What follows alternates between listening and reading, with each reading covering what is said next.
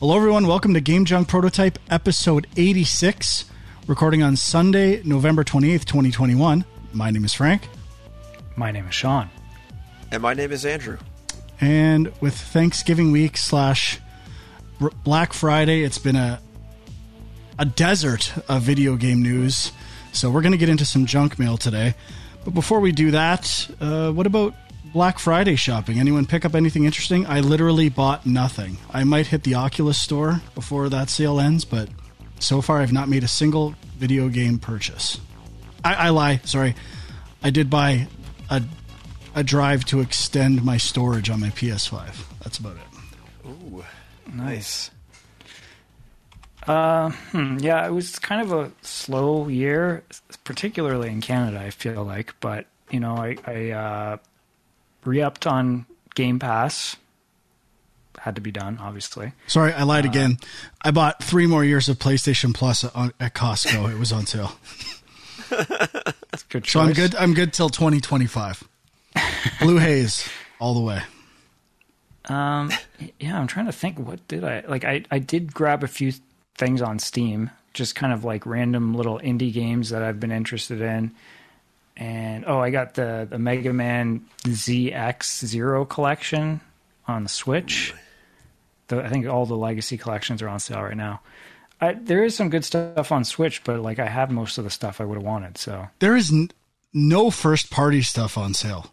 Like it's like 5 games by Nintendo that are on sale. There's games I've been waiting for 2 years that have never gone on sale. I'm never buying them Nintendo unless you put them on sale ever.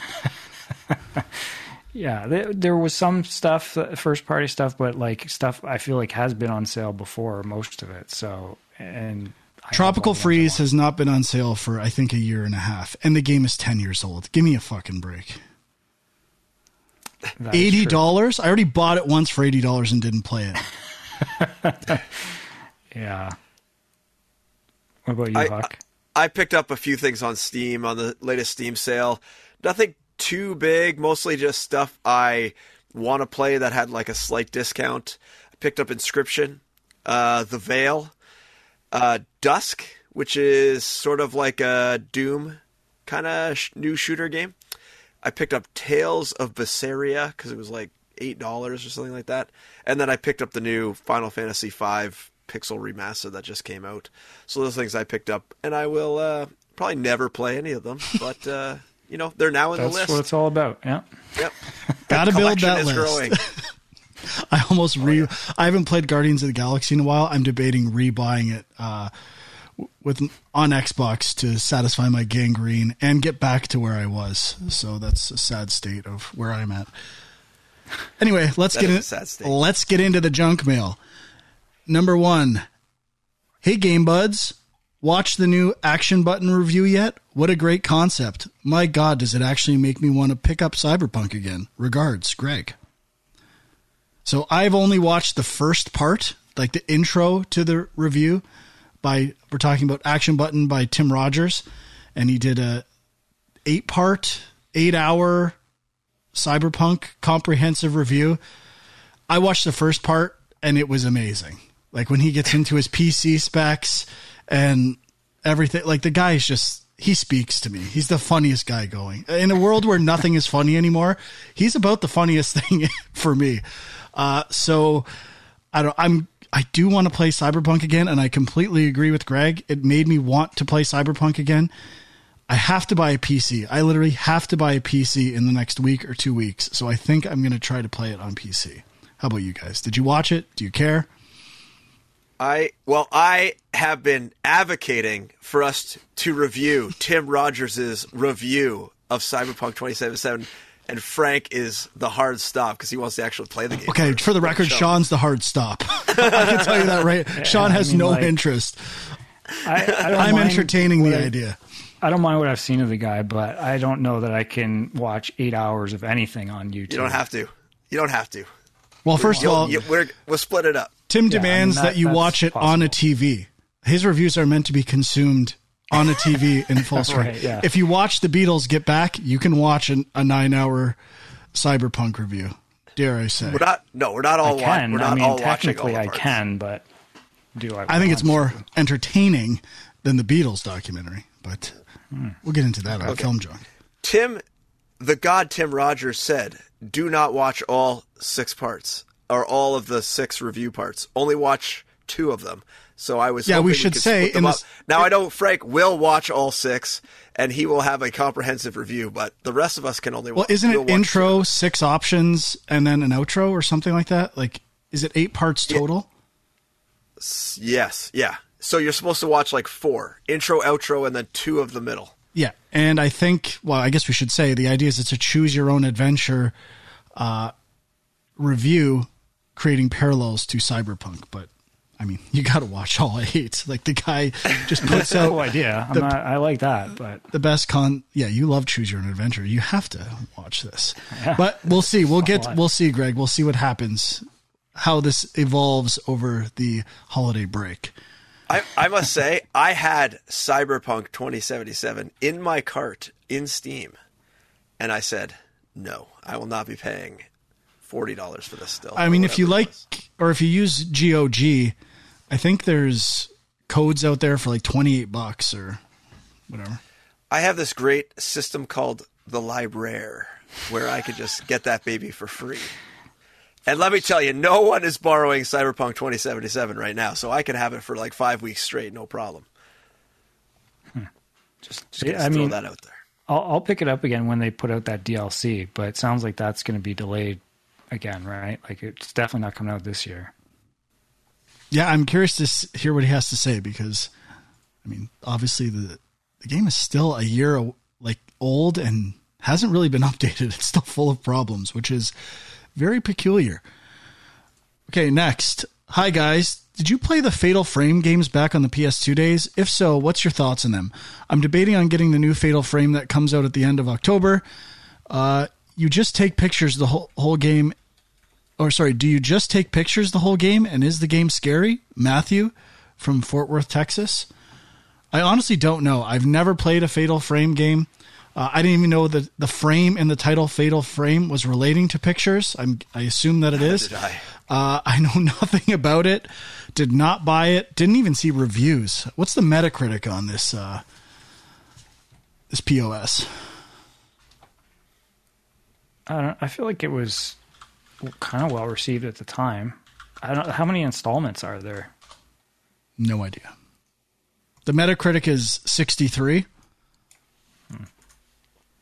I have also never touched a Fatal Frame game, so I would not be interested in this. Yeah, I've never played any. And I'm not even sure. Like, I always thought, and maybe I'm like completely off on this. Like, when did the first one come out? 2001. I wasn't sure if in Metal Gear Solid Twin Snakes they had the ghost pictures. Do you remember that for like all the Silicon Knights employees? I don't. I wasn't sure if that was influenced by this. I don't know. Just random thought, but it's possible. Okay, hey guys, just a quick one. Off the top of your head, do you have any favorite games you think are underrated, unknown? Titanfall 2 is my pick. It got great reviews, but it pretty much got crushed between Call of Duty and Battlefield, and many people just forgot about it. Great campaign, and my favorite multiplayer, still play to this day. Keep up the great work, Jonas in Finland. I feel like Titanfall 2 gets a lot of attention. Like, a lot of people stand by the campaign and the multiplayer. I tried playing the campaign. I thought it was good. In terms of underrated or unknown, I played it because everyone kept telling me it was amazing, and it was actually overhyped for me. So I wouldn't mind going back to it because I tend to like Respawn stuff. But, I mean, we're all going to say that, well, at least Huck and I are going to say the same underrated unknown game. Oh, yeah. Kaze and the Wild Masks. And I will go to my constant other one, Scourgebringer, which no one has played that needs to be played. Mm-hmm. Yeah, I would just mimic that. Like Kaze, how is no one playing this game? It is so fun. Like, people are buying Tropical Freeze at $80 on the goddamn Nintendo Switch, and you can't afford $20 for Kaze, which is probably better, although I've never played Tropical Freeze, but pretty similar, I think. Aren't they, Frank, in style? A little bit, yeah. I mean, Kaze's, you could argue, is a Donkey Kong Country ripoff in its essence. Yeah, exactly. Anyways, it's crazy. Yeah, I will throw out the Blaster Master Zero series. Nobody really talks about these. Metroidvania is all the craze these days. But, and I mean, I'm even guilty. Part 3, I've played the first 2. Part 3 is out this year. I haven't played it yet.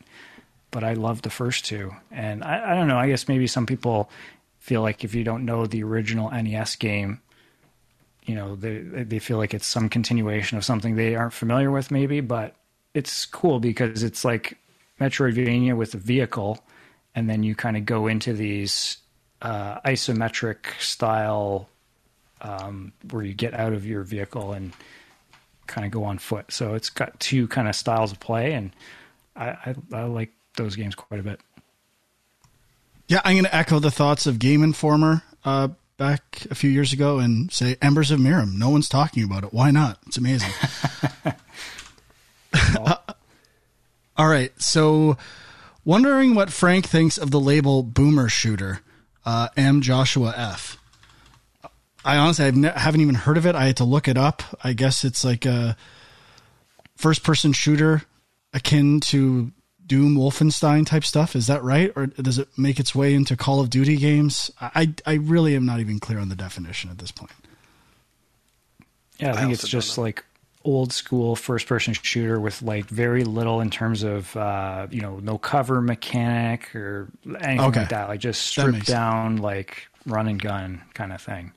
Which I think that Dusk game that Huck mentioned would probably fall into that category. Yeah, probably. And I mean, to some degrees, the Doom reboot tried to capture that, where it was not a lot of cover. It's about being fast, going after things. So in that sense, if it refers to shooters that have an emphasis on like aggressive gameplay versus taking cover all the time, I love Boomer shooters. Give them to me. Resistance, I think, falls into that category too, which I also love. Okay. It also means you're old if you like it, right? So. Well, I am old. I'm almost dead, so I'm fine with that too. Well, I'm not. I'm terrified, but it is what it is. Okay, next question. Game Junk Premium Podcasts, when? Seriously, though, having the boys play an older game from start to finish and getting everyone's take would be great. Basically, Game Junk reviews, but for some games that may have passed you guys by. Would be a good excuse to go back and actually finish some games you guys have been meaning to. I'd pay for that, or maybe even drop tier. Dustin. I mean, we kind of did that once, didn't we? Didn't we do Chrono Trigger? Yeah. We did, yeah. I think we kind of thought maybe we would do that a bit more, but it's time consuming, obviously. Yeah, I guess I'd be more interested in doing it, with like shorter games, like 8-bit, 16-bit type of stuff where you can maybe beat it in a couple hours. Even Chrono Trigger was pretty long. So, yeah. I don't know. I'm intrigued. Dropping tier, Patreon premiums. It's been discussed. I think there would have to be a certain amount of demand. I don't know if that's there. Time will tell. If you're into that idea, let us know in the YouTube comments or Discord, youtube.com/GameJunk. Yeah, I mean, I think that would be definitely a motivator to go back to certain games that we've wanted to play. I think, unfortunately, the most demand probably would be for huge games like Red Dead 2, Death Stranding, things like that. The Witcher 3. Well, this, I believe, is like going to old games, not necessarily things that in the past maybe, 5 years. I guess, yeah. I wasn't too sure. It just seemed like, let's get some group reviews for something that's not current. I feel like if the first one we would have to do is Binary Domain. I feel like it's been talked about so much that I would love that. This almost needs to be done. Well, I mean, we already have a full playthrough minus all the stuff Sega made me take out for copyright issues on the YouTube channel. So, I mean, I've already done it. I'll do it again. I love that game. It's the best game ever. Yeah, that's true. You guys missing out by not obsessing over that game like I do. Any other thoughts on that one, gentlemen? No, I think you said it all. Yeah. Okay. I was curious about how Game Junk feels about how, as with almost everything else, politics has started to permeate its way into gaming. What are your thoughts on games with a message? Do political statements have a place in gaming? No, nothing. I guess, like, my broad answer for this is, I mean, I guess this is talking more about social commentary, which has kind of been in every form of media ever. And I'm like, it's always been in games to some degree, I think. Maybe it's there more so. It really doesn't affect me all that much. I don't have a problem with it, but I don't even pay attention to game story. I kind of ignore anything like that. I'm fine with it. I like a game based on the gameplay. I don't even recognize some of this stuff sometimes. I mean, sometimes I do, and it's used to great effect, but it doesn't mean I'm going to like it as a result, but I'm all about the gameplay. That's about it.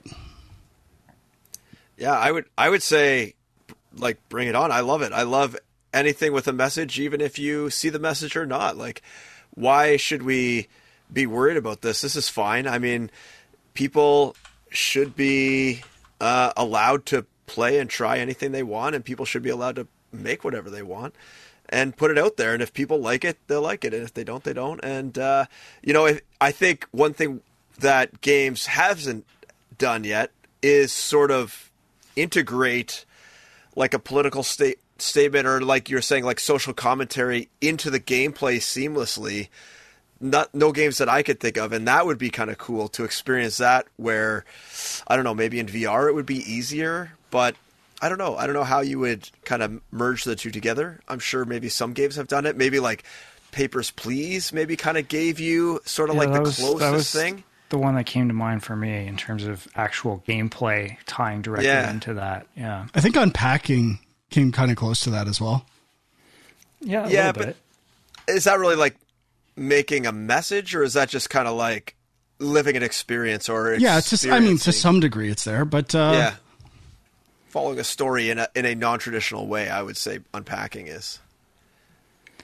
I mean, it's like, it's part of games maturing, right? Like, you want to be taken seriously as an art form, you have to be able to accept that these kinds of things are going to exist in games. I mean, maybe a better question is, do they belong in blockbuster games?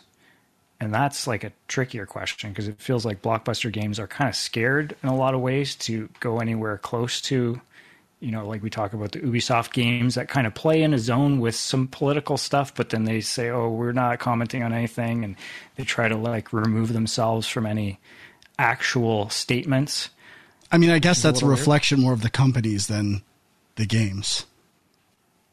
Yeah. I mean, I think it's like Huck was saying, it's kind of each game's decision as to how they want, like to what level they want to do that kind of stuff. And people either like it or they won't. And I think it's usually based on the quality of the game, but I'm sure there's exceptions out there with, comment sections and like looking at IGN comments. It's ridiculous. So. Yeah. Also from Know Nothing, what are the Game Junk crew's most anticipated games of 2022? Sean, I think you have a comedic take on this. Well, yeah, I mean, I didn't make a list because it basically is my list for 2021. Like, almost all my most anticipated games got delayed. So, go check that one out. Horizon is number one. Not even close. I can't even think of a number two. New God of War, maybe? Well, I'm still unsure if that's coming out next year. Yeah. Breath of the Wild. Not going to be Elden Ring. Breath of the Wild 2 is definitely not going out next year. Yeah. I mean, there better be at least one Arkham spin-off game, like either the Suicide Squad or the what's the other one? Gotham Knights or whatever. At least one of those better come out next year. Here's one I'm looking forward to that I just saw is the next A Plague Tale game, which I'm looking forward to. I really like the first one, and I'm looking forward to the second one. Definitely. I'm looking for Kaze and the Wild Mass 2 also. High on my list. Not going to happen probably, but, you can always hope. Okay, moving on. Greetings, fellow junkers. With Frank raving about Nintendo bosses, except Breath of the Wild, which are your favorite bosses and why? Wojtek. I don't know if we want to show our hand here because Frank's saying this would be a good top 5 list at some point, which I agree. So I didn't give it too much thought, but just a couple quick ones I can say that came to mind for me. One was Scarecrow in Arkham Asylum. It's a good one. Very cool, creative boss fight. The Stranger in God of War. Overrated for me.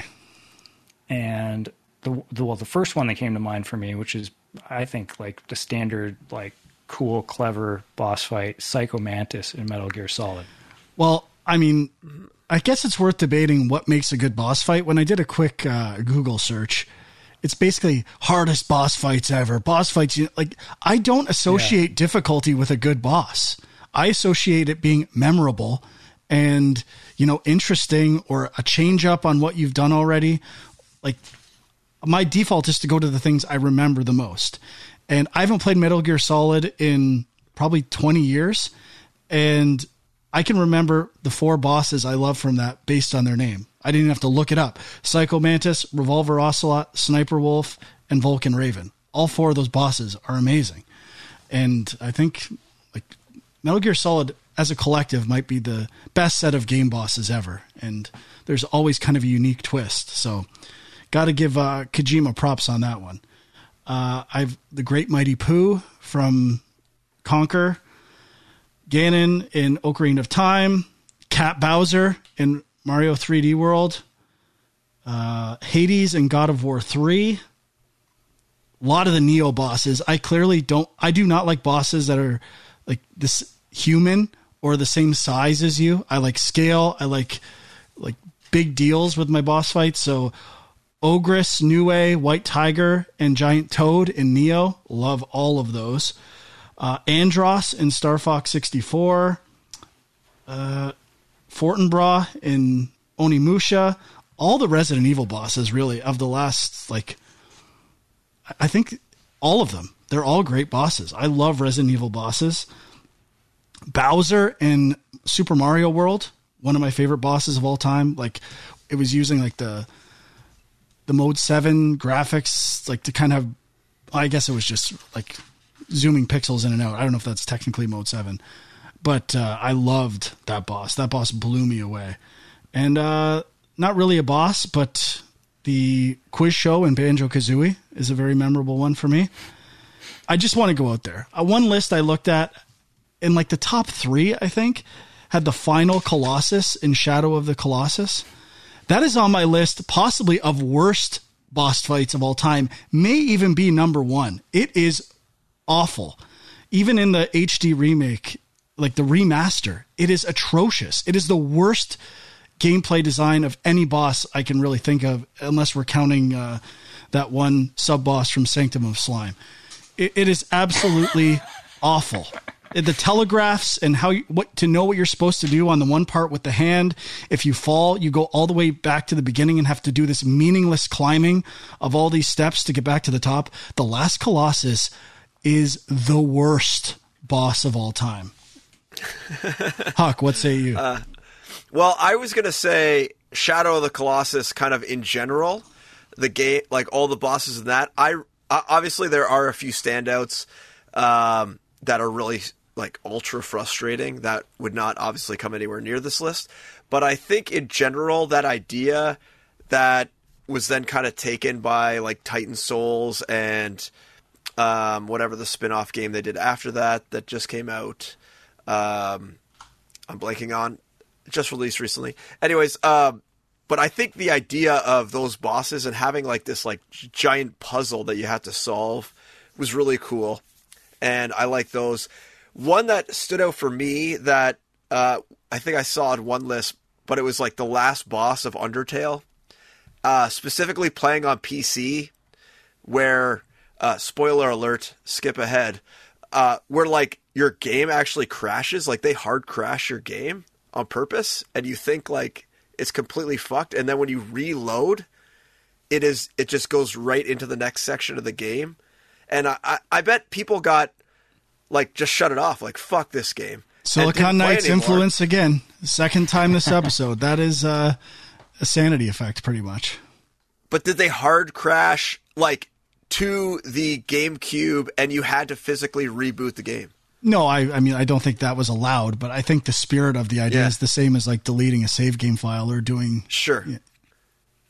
Sure. One other one on this list I found, maybe not totally, but Lavos from Chrono Trigger, more so how you can fight him in many different time areas and the game kind of changes depending on how you do it, like different endings and stuff, and like when in the game you fight him. I find that kind of interesting. So I don't know, those are just a few I found off the top of my head. I didn't quite make as comprehensive a list as you guys did. Mine's not even comprehensive. It's like first thoughts, things that came to my mind immediately. So I'm sure I've forgotten a lot as well. Perhaps will be revisited in a top 5 in the future. Also, worst bosses, all Final Fantasy end bosses. They are not good. Just put it out there. I saw Sephiroth on a lot of lists.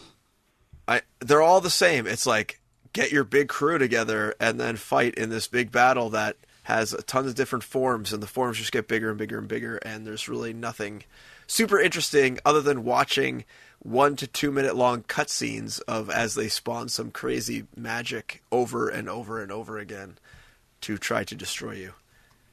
Anyways, that's my rant. Done. Okay, so we have the Blue Haze for PlayStation fans and Gangrene for Xbox. Can you guys brainstorm some equally catchy names for being a Nintendo fanboy and a PC elitist? We need to start a Game Junk glossary. Dustin. Huck, you had some good thoughts on this? Yeah, I was just saying that the name needs to come about organically. You can't just force this thing out into the ether. It's not going to just magically appear. There were some good suggestions in our Discord, though, I must say. There's one that you told to me that I think is the leader in the clubhouse right now for Nintendo. Yeah, so the one that was standing out was Nintendroids. Programmed to love everything Nintendo does, defend everything they do. They have one prime operative, defend Nintendo at all costs. I like Nintendroids a lot. Yeah, that one is good. That one is really good. So it doesn't have quite the color coordinated. I, for one, am glad they are waiting to release this game and make it as good as it can possibly be. I would pay more for a better game. Yeah, it's pretty good. I agree. I mean, I guess it's a question of like what, like Blue Haze and Gangrene are more like the state of being obsessed with those platforms. So Nintendroids would be the name for Nintendo fans, but what's the state of Nintendo love? We got to think about that. Fair enough. Let's come up with something good. Putting it out to the listeners. Let us know in youtube.com/GameJunk. PC, I have nothing yet. Yeah, that's a hard one. It's not really a color or anything to rely on. Okay, really enjoyed this week's episode, and it actually reminded me of a frustration I have with Game Awards. This is referring to last week's Game Award nominee breakdown. As Sean mentioned, and Frank bemoaned, the idea of awarding games based on assumed genres is not working, and ends up tipping the hand for both the Game of the Year and genre awards. Basically, it's just gross. So, that said, what would be some actual worthwhile categories? The game equivalents to the Oscars? Or, let me rephrase, I read that like a bad teleprompter. So that said, what would be some actual worthwhile categories? Something like the game equivalents to the Oscars? I don't know if the question mark is accurate. Am I understanding that? Yeah, I mean, that's, I think so. Sounds is right, it going to, should it be more like the Oscars? Okay. Or he's saying what would be the equivalent the to game the Oscars. equivalents of the Oscars. Okay. Best art direction, best gameplay design, best voice acting, solo ensembles, best score, etc. I feel like a lot of those are in the Game Awards. So. Pretty similar. But it seems like there's a way to do it a much more interesting way and actually honor the people who contribute to the games rather than just honoring the most marketed titles. Zenitrude. So, Sean, I really liked your thoughts on this pre-show. Go with it, bud. Yeah, I mean, to me, like the Oscars tend to break down categories based on guilds. So you're kind of honoring like people who are working in the industry in certain departments or areas. And you could do something similar with games, I think, where you could be like, character artists, environment artists, something, design. You could go, obviously, sound design, music. You could go like lighting, cinematography. I feel like the art categories, you could even break down like 2D, 3D. You could do UI, like things like that. I think you could really, I mean, that to me would be like. As an addition to that, can we like take the content of games, whether it's esports and YouTubers, whatever it is. Well, I consider myself a YouTuber. Like move that to a different award show. Like I'd like one that's focused on the content in games versus the content surrounding games. I feel like there's a lot of people who would be interested in one and only, like there's not a lot of overlap in my opinion. I could be wrong, but it's certainly not the case for me. And I feel like a lot of like younger people who just watch content surrounding games don't actually play that many different types of games and genres. So I would split those up first of all. And I like Sean's ideas about like industry professionals voting on certain categories. I think design was a category we talked about last week that needs to be there, like specifically addressing design, and give it to Dicey Dungeons. I would like to see legacy awards. Like, for example, the sound design of Zelda needs a special award. Like, it is so iconic. It's the most like recognizable, important sound design of any game ever. Like, I feel like singling out these unique achievements in games and kind of showcasing how important that can be and how it can really kind of basically make a game like every Zelda game I think would get a bump just because of the reuse and effectiveness of a lot of that sound design. So it doesn't always have to be sound design, but picking something like super influential that is, advanced games, I would like to see more legacy awards, and not just for specific designers. I think it should be like a game or an idea in a game that's been huge. Yeah, I just want to circle back to what Sean was talking about and just kind of elevate that a bit more, because there is so many like art related fields, like concept art, highly, highly useful in games, never talked about in these game awards. Never. Concept art's never talked about unless it's in some throwaway options menu that you unlock and you get to like look at the super compressed down crappy version of some 3D art that your concept art made, or 2D art that your concept artist made. It's really a shame. These guys do incredible work, really incredible work, and it's never seen. It never sees the light of day. I remember like everywhere I go, you see incredible stuff by these guys. I don't know for sure, but I'm guessing there would be like a concept, like art awards where any artist could submit their stuff. Like, I feel like that might come down to the individual artist rather than the game. Yeah. I was also just going to say, like, the Annie Awards, which are the animation awards every year, they kind of get into some of this stuff, have a lot of the categories we're talking about, where they have like character design and like animation specifically and 2D, 3D, stuff like that. But I guess the one question is like all this stuff we're talking about, like there's the Oscars, but then they also have like the technical awards where they don't even really televise it, right? And it's like, are we starting to get into that territory where this would be like the stuff that nobody cares about that's not televised but should still exist? And I don't know, maybe there is some organization that does that. But I think we hinted at this last year, but I mean, indie games, even the indie games that are nominated, they're like probably 20-person to like 30-person teams. Like awards for studios with like less than 3 people, or like, is there an award series that acknowledges like small development teams or single person development teams? I don't think so. But you then run into the problem, like, how do you define a studio? Because a lot of these studios have like a core team of 5. Yeah. But then they outsource. I think it would be hours, like hours worked on the game, like some kind of metric for that. Like how much time and effort went into it which I think you could do that, like the small game award or something like that. I think would be something I'd like to see. And I think it's a good one because I like playing short, small games that are creative. And I think they get lost in the shuffle. Like, it's very rare that you're going to pick a game that's like an hour and worked on by 2 people to compete with these other indie games. There's no place to compete. Yeah, unless you're Stardew Valley.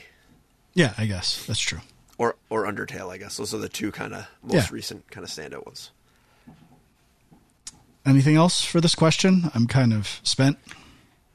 No, maybe just a quick, like, I'm sorry Dave asked about the Steam Awards as well, which they have non-genre specific categories, which are kind of interesting. But I don't know that we have any specific nominations ourselves for those categories. And actually, they don't nominate anything. They just, it's a free, like, write in your response for whatever game you want to nominate for those categories. And I think we would cover stuff like that in our year-end show. Like, anything we like, just take our favorite game on our top 10 list, whatever's highest and applies to that category, slot it in.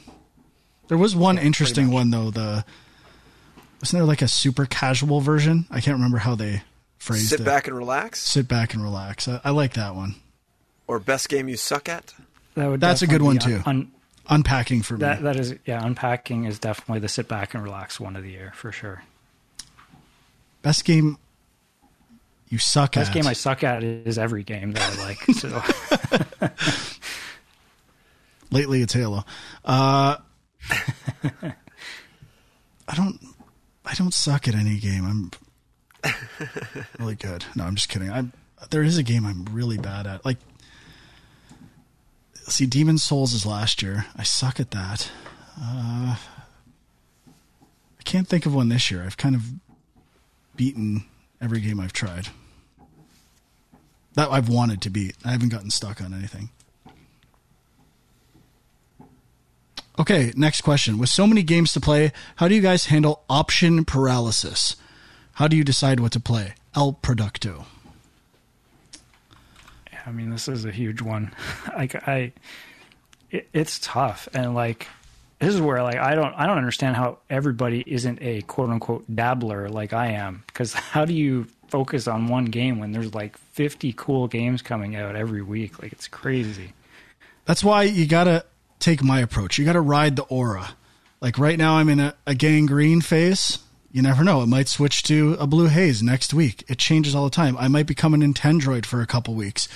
It's always kind of switching what you're into, and then that just kind of defines what you're going to play. And I mean, kind of talking about what Huck said before about the names for these phases, you really can't force it. If you try to force a game you're going to play, it doesn't work. It just has to, like, I'm in the mood to play this, and it just kind of takes over your life. I tried to force so many games over the last 2 months. I thought things were taking. They didn't. Kenna, I haven't gone back to Guardians of the Galaxy. I like them, but they're just not compelling me. This past few weeks has been a prime example. I'm compelled to play Dicey Dungeons and Halo whenever I can. And that's the best feeling. It's got to come natural. Yeah, so with Game Pass in particular, I ran into this issue where I'm like, I want to try that. I'll install it on my computer and then I'll get to it. And then before I know it, my install list is gigantic. And then I am met with this options paralysis talked about, and I cannot get over it, and I don't know what to play, and I just sit there looking at the list. It's like Netflix. I'm just like looking and looking and looking and like, oh, that would be okay, I guess, and then keep looking for something better. And I realized this when I was young with the radio. Like, if you hear something good come on, kind of like what Frank was saying, just don't change the station. Just keep enjoying what you're enjoying at that moment. Realize, yes, there could be something better out there, but you're enjoying this right now, and just roll with it. So now what I've done is I basically look at what I want to play, and I uninstall almost everything else, so that when I turn on that Xbox or my PC and I look at that list, there's maybe 1 or 2 games on there, and that's what I choose from. And if those are no longer enticing me to play them, I uninstall them and add something new to that list. So I try to keep the list as small as possible, and then try to just go through the list as as I come up, as I add stuff, and try not to get overwhelmed. Try to eliminate the option paralysis and minimize my options. I've often lamented that I wish I had a game that it's all I wanted to play. It's all I wanted to do. Like that game where, I don't want to dabble. I want to give all my love to this game. And it doesn't last forever. It's fleeting, but right now Halo is that. It's Halo Infinite. If I have time, I want to get a few matches of Halo Infinite in. Yeah, and I think that is a good, I like the radio analogy where it's like, you kind of if you're enjoying something, don't give it up. Don't force yourself to go play something. And I think with games too, movies are one thing, it's like a 90-minute commitment. You start watching a movie, maybe you don't like it right away, but hey, give it a chance. You're sinking an hour into it or whatever. With games, it's a little bit different. I feel like if you're really hating a game and you're 5-10 hours in, what are you doing? Don't just move on. Yep. And I know I talk about being a trophy hunter or achievement whore, but I actually think it is a good motivation to play games. I never would have seen everything that Shadow of the Colossus has to offer if I didn't want to get the platinum for it. Sometimes it was annoying, but I actually appreciated that game the more I played it. So I think that can be a good motivation as well. And again, you see everything a game has to offer. In something like Sekiro, where I might have given up on it initially, going for every trophy, it made it very memorable, and I love that game now. Sometimes it is just about dedication. You have to give credit to game designers that, they understand their own game, and there is something to a long tail to a game, and they've thought about that. And sometimes it does take dedication to kind of get what the designers were going for or their target audience. It's not the best. You have to kind of like the game at some level to go to that. But, Metroid Dread's a good example. The first, the story elements were not great, but the exploration, once you have all the powers, was fantastic. So, it's tough. The biggest thing with games is the time management's ridiculous. So if you're going to spend a lot of time on these things, make sure you're liking the way you're spending that time. Yeah. Mm-hmm. Okay, that's it for junk mail. Keep them coming on our Discord. Link is in the comments or in the synopsis at youtube.com/gamejunk. Gamejunkpodcast@gmail.com if you want to send us some more. Is that correct? Correct email? That is correct. And I guess you could hit up Sean on Twitter at FilmJunk and Andrew at Equilibrium Sys or Game Junk Podcast on Twitter. And let's get into what we played this week. Anyone want to go first? I go first. I tried Unpacking after you guys talking about it, and I beat it, actually. And I enjoyed it. I don't know if I got as much so to you guys. I don't have this obsessive, compulsive need to organize my Blu-rays. If you guys looked at my organized rooms, you would probably lose your mind because literally I'm just put on the shelf, put on the shelf. I don't care what they look like. Everything on a shelf. If it fits on the shelf, it's good to go. This is demonstrated behind our cameras to some degree. What are you talking about?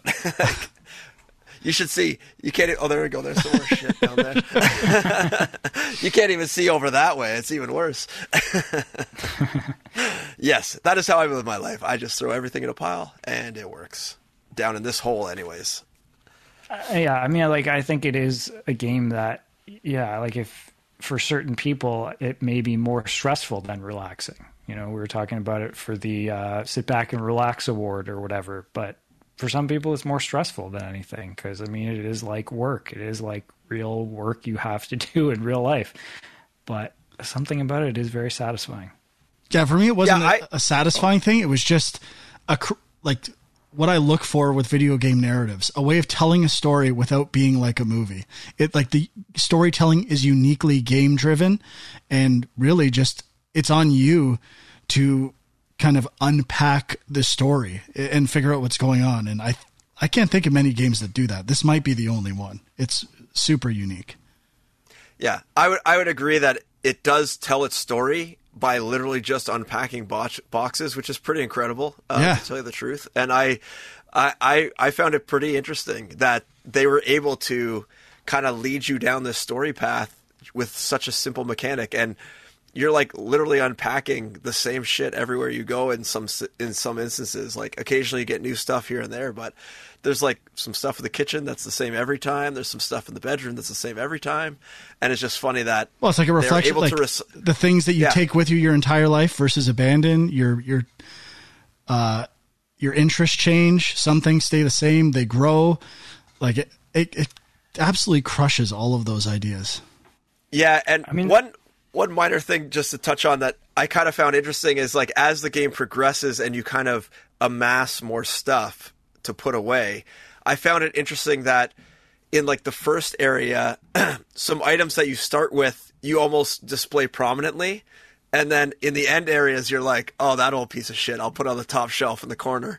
Like, I don't need that anymore kind of thing. I just found it interesting how it even progresses in that way where you as the player almost have this like lack of nostalgia or nostalgia for certain items that you've had through this whole journey through the game, which I found also interesting.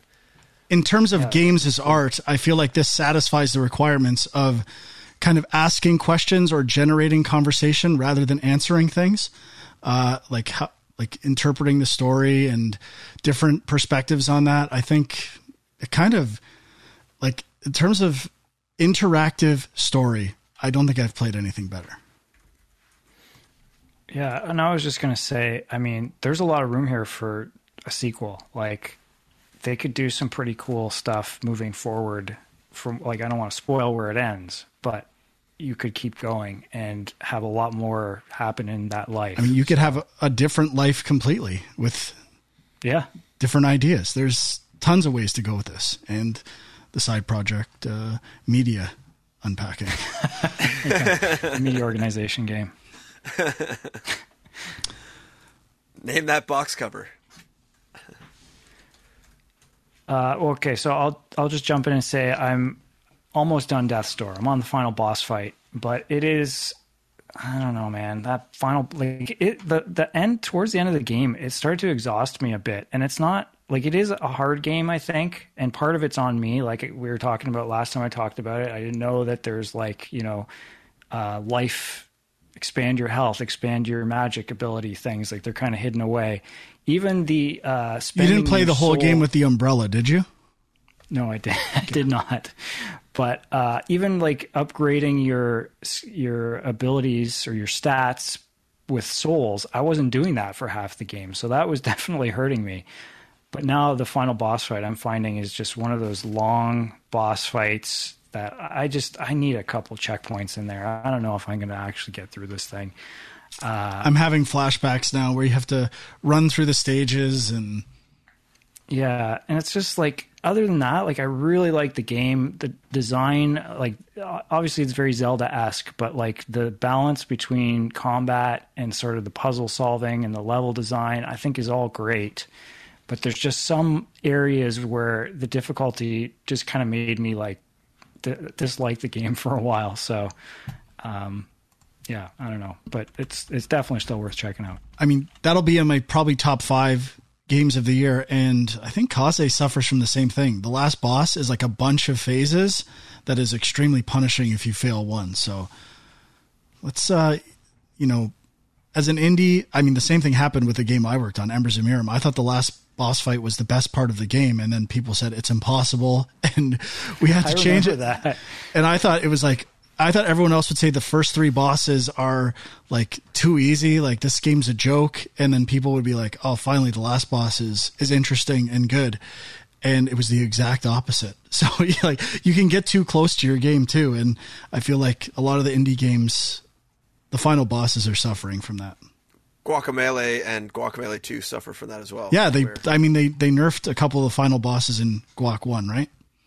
Yeah. Interesting trend. Like it's basically comes down to not having enough playtesting or ability to like expand playtesting, not identifying target market correctly to some degree. But I don't know. Death's Door rocks. I've been playing Halo Infinite like into the wee hours of the morning, and it's affecting my life. Like I'm literally barely sleeping. I won't even get into my current sleep schedule today, but I absolutely love it. I did the weekly challenges again. I did all the event stuff. I just think it's perfectly balanced. It's so good.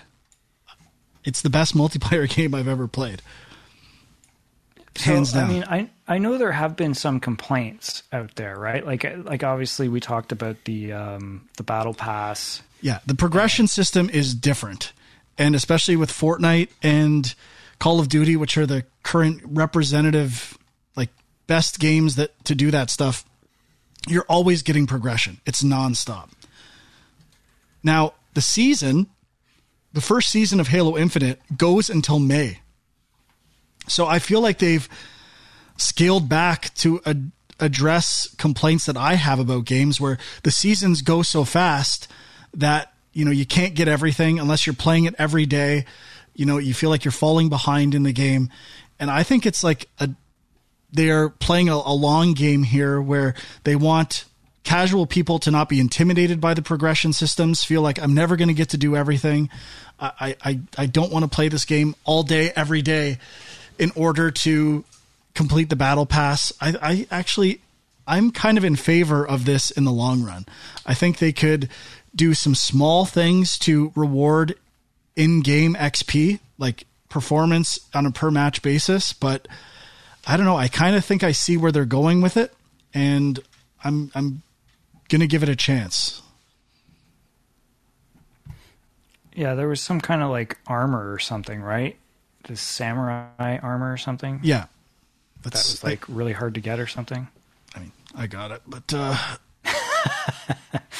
But I mean, you're putting obviously a lot of time in. Not really. I mean, you had to get 5 killing sprees in the last challenge in this new gameplay mode. It was doable. Yeah, I'm not sure like what. I feel like there were a few other complaints I read, and I don't remember what they were. You need the hero music cue. I'm sure if Jay's listening, he's needs that to be played right now. But I that's why Halo's good. Like Call of Duty it's kind of changing everything where it's, you know, your scope speed, how fast you move, your aim down the sights, and it's like constant tweaking of all these weapons and doing your loadouts and managing all this stuff that to me isn't that much fun. And I think Halo is focusing on completely balanced gameplay where each weapon is kind of nuanced. The pros and cons to each weapon, you have to learn them and find out what situations you use them in. All of the different power-ups have cool uses and like secondary and tertiary ways you can use them in creative ways. And as people start to discover those and it becomes second nature to use those things, I think they've really carefully thought out the balance and fairness of these games. I feel like it's always fair. Where Call of Duty, I'm just snapping sometimes with, like, the maps are so well designed. There's not really places to hide. It's kind of perfect. Like, I have very few complaints. If I lose at a game, it's because I'm playing like shit. Yeah, I mean, from what I played, it was a lot of fun, and it's hard for me to put myself in the mind of, you know, the people who are playing these kind of first-person shooter games a lot and are, you know, wanting to, I guess, be able to level up without having to pay, but like without sinking like hours and hours and hours in as well. Like I don't know how you balance that. Like it seems impossible. I mean, I know I said I've been playing constantly. I haven't played that much. Like to do the weekly challenges, it was, to be fair, I did spend some currency to swap out challenges. So maybe that's a factor as well that I should be considering. But I don't know. I think they're taking a different approach, and I guess I like it. Obviously not everyone does, but it works for me. And I guess if I had one minor complaint, I'm sure they'll be adding playlists and different ways of playing the game as the game expands, but I wish there was a mode without vehicles. I feel like the vehicles are really OP and it can kind of overtake a game to some degree. And I wish there was a way of playing without any vehicles at all. Well, I played some Halo Infinite. I played like 2 more matches. I got up to level 2. That's right. I completed some of their... What's the thing called where it's like Fiesta something? Is that like the weekly... Okay, so that's an event. This is a weekly event. Yeah. That's what I did. I did the event thing. That was cool, I guess. Random weapons and stuff. It was fun. I like Fiesta. I'm really enjoying it. I'm really excited for the campaign now. Yeah. I'm sort of excited. The grapple hook is really good. I'm curious to see how they're going to, because it's open world, how are you going to take all these different power-ups? I feel like in Halo games, they like decide very specifically where weapons and items are placed. And if it's open world, how do you make sure or make a section interesting for one power-up or for all power-ups, and how they decide like kind of the choice-based like play styles, like how you're going to play each area. I feel like it would be better if they had certain areas where you're supposed to use the grappling hook and they're kind of designed to fit that. I don't know which way they're going to go with that stuff. I'm really curious to see how it does that. Yeah. I could talk about a different game that is also, we were talking about games that are flying under the radar. This game I tried because it's on Game Pass, and I thought the pixel art looked really cool, and it's a game called Flynn, Son of Crimson. And it is a 2D pixel action platformer game. I was trying to think of some comparables. I'm sure there are some out there. I can't really think of any off the top of my head. Like, I guess Castlevania would kind of be it, though it's not really a Metroidvania in that regard. It's more just like set levels. And just to warn you, Frank, there is a dog companion, so be warned. But I'm in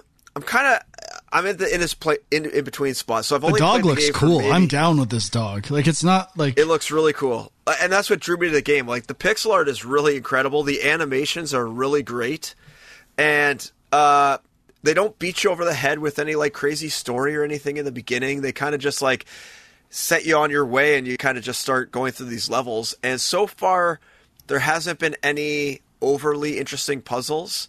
There hasn't been any overly complicated combat, though they do have a pretty good combat system where you attack, and then the enemies kind of telegraph that they're going to attack, and you can dodge roll through them and then continue to attack, and you can knock them out and kind of stun them. That's all good, but it doesn't really it hasn't really captured me yet. I'm liking everything I'm playing, but it hasn't grabbed me. So I want to go back and play more and see if it can grab me. It does have that. I'll tell you what, I'm looking at some GIFs right now, and it's grabbing the fucking shit out of me. Like, it kind of feels like part Kaze, part combat from Dead Cells, and a bit of, I don't know, I'm getting Cave Story vibes, even though it's not a Metroidvania.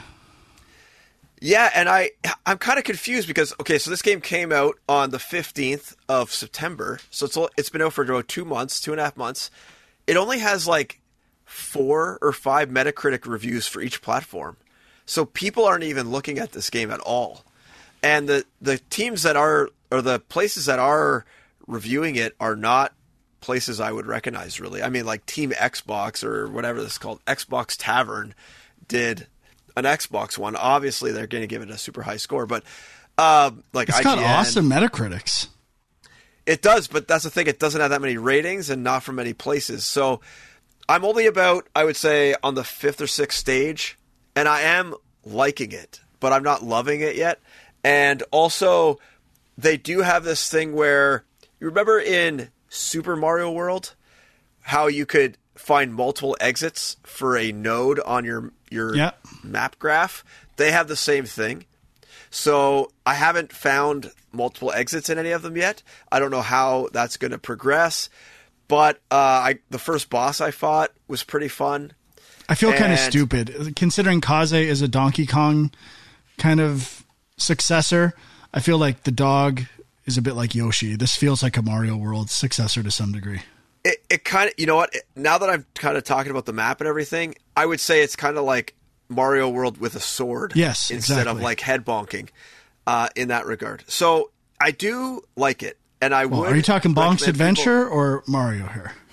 There is an actual head bonking platformer. Yeah. Bonk's Adventure sucked. So I would recommend people go check it out, especially if you have Game Pass. I'm playing it on the PC. I think from Metacritic it says it's not on next gen consoles, only last gen consoles. So that could be a deterrent to it. But I really like the art style a lot, and I think the animation is really good. And I'm gonna keep playing it this week and see if it can grab me again. But it hasn't sunk its hooks in yet. But I recommend checking it out. Yeah, I'm gonna download it immediately tonight. Looks like it's on sale on the Switch currently as well, if you don't have Game Pass. It's also on sale on Steam and probably everywhere else that has Black Friday sale things. I'll just mention... sorry, go ahead. No, I was just going to say, like, it seems like it's another one of these humble games ones that's on Game Pass, but like I didn't even notice when it got added. Like, it feels like it was retroactively thrown in the catalog and I didn't even see it pop up. Well, I saw it when it first came on, but I think it came on around the time that a bunch of other stuff came on, so like immediately got pushed like kind of to the end of the queue of that newly added list, which is definitely the downfall of Game Pass right now. Because they are adding stuff too quickly, in my opinion. And you don't... Yeah. I mean, if you're a kid that has tons of time to play everything right when it comes out, okay, that makes sense. But for, I would say 90% of people that aren't playing 8 hours a day, like Frank over there, we can't all check out these games. It's just not possible. Yep. I'll just say I've been playing more Dicey Dungeons. I've completed all the episodes for The Thief. Now I'm one episode away from completing the computer. What is it? The computer. I think it's computer. The calculator. Is it the calculator? I think it's computer. But the last one's pretty tough. But it is a difficult game, and there is some RNG elements. But overall, I'm getting better. It's very creative. It's, like I said, kind of a puzzle roguelike to some degree, and it's a good game, a very good game, and I've got to do it all. I got to get 1,000. I need to do everything this game has to prove I can to Huck. That's right. Nice. Okay, I'll just mention one more thing. So, end of the year's coming. I got to check out some of these weird little indie games that I picked up on Steam that I never played. So I played a game called Qomp, QOMP. And what it is, it's basically like Pong, but if the ball escaped and then went on its own adventure, kind of, I guess. And so you control this square, and all you can do, the only control you have, it's a single button game, and you can change the direction you're going in. So whatever angle you're moving at, you can reverse back along the same angle. That's all you can do. But you're basically, reflecting off of things, and, there's boss fights. Like, it's crazy what they do. This looks amazing. Yeah. I'm constantly floored at the ideas that indie developers are coming up with. Like, this is amazing. What a cool idea. Yeah, and it's one of those things where it would be perfect on mobile, but I mean, I don't know if they have a mobile version in the works, but it's pretty cheap on Steam, I think. So give it a poke. I'll be poking. Poking right now as we speak. Do you have anything else, Frank? No. As I search for Qomp. So I played one more game. I tried Last Stop, which is, I don't know even who made it, but it is on Game Pass, is where I played it. It's an Annapurna game, but I guess they're just the publisher, right? Sorry, what's this one, Huck? Last Stop. Oh, right. So it's by I remember this, yeah. Variable State. And so when this first came out, I think it was kind of marketed as you kind of switch roles with someone, and then you have to kind of sneak around and play as kind of different roles in these stories. But, oh boy, this game is slow. So I played, and I would say this is the definition of a walking simulator, because literally for the hour I played this, all I did was like walk around, and like you don't even interact with things. There was like one section where I was like running from a train and I had to like tap the shoulder buttons on my controller, and that was in the first 2 minutes of the game. And then after that, like you don't even have to hit A to pick up items. You literally are just like walking through the space as it's telling you the story and showing unique camera angles. And when I first saw this advertised, I was thinking, okay, it's kind of like a Telltale game meets sort of like some sort of David Cage thing. And it is just missing a level of polish that really almost bothers me as a game developer. Like all the animations are very Telltale-esque. They're kind of janky. They're kind of stiff. They have, like, one of my biggest pet peeves is they have like feet sliding in the animation, and like they just don't look at like they're traveling at the right speed through the world. There's a lot of like clipping facial animations, and they have a lot of these like tight like dialogue moments where the camera is on people's faces, and then they just have like weird shadows and like things clipping through their face, and I don't get it. A lot of like weird lack of tutorialization. You kind of play this intro, and a person you're with kind of disappears in this time portal, and then all of a sudden that part of the game just ends, and then you are left with this screen that has like 3 options of, I guess, the 3 characters you could play as, or the 3 key storylines. And then you just have to pick chapter 1 of each, and you kind of play them in order. Or no, you don't play them in order. You pick chapter 1 of each one and play them. So I played 2 of the 3. And I mean, some of the aspects of the story were kind of interesting, but there was just no game here at all from what I played. Maybe it gets more, like even in a Telltale game, at least you have to click a button to choose a dialogue option. But in this, it was literally just like, I mean, you did pick some dialogue options, but it felt like they're basically all the same. Like you're picking like no as an asshole, or no as not quite as much as an asshole. Like there wasn't really much. I kind of like that. Like, does it actually say what you said there, or is it? No, it doesn't. Oh, see that I like. I think like deconstructing those dialogue choices would be really funny. Yeah, no, it doesn't say that. So I don't know. I'm not going to play it anymore. It might get interesting, but it is just deathly slow. And for trying to get someone on board with this game in the first, like I played it for an hour and felt like I did nothing. So that's like a long time to play a game with literally no real gameplay. So I would not recommend this game. I don't know what it has on Metacritic. Like if anything, I would maybe consider watching like a YouTube Let's Play at like 2 times speed or something. Maybe that's how I would consume this game, to see if there's anything interesting. But overall, not recommended, and had much higher hopes than I came away with on this one. It's already uninstalled. I think the Metacritic's around like 65. So okay, and that's probably with an indie bump to some degree, an art style bump. Maybe, yeah. User score is 3.8. Ooh, okay. Yeah, that is low. Wait, yeah. Sorry, what did you play this on? I played it on Game Pass PC. Oh, okay. All right.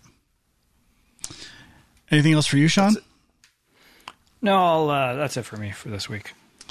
All right, I kind of went over all the promotional stuff in an earlier part of the show, so I'll leave it at that. We'll see if there's anything new to talk about next week. Until then, thanks for listening. Bye-bye.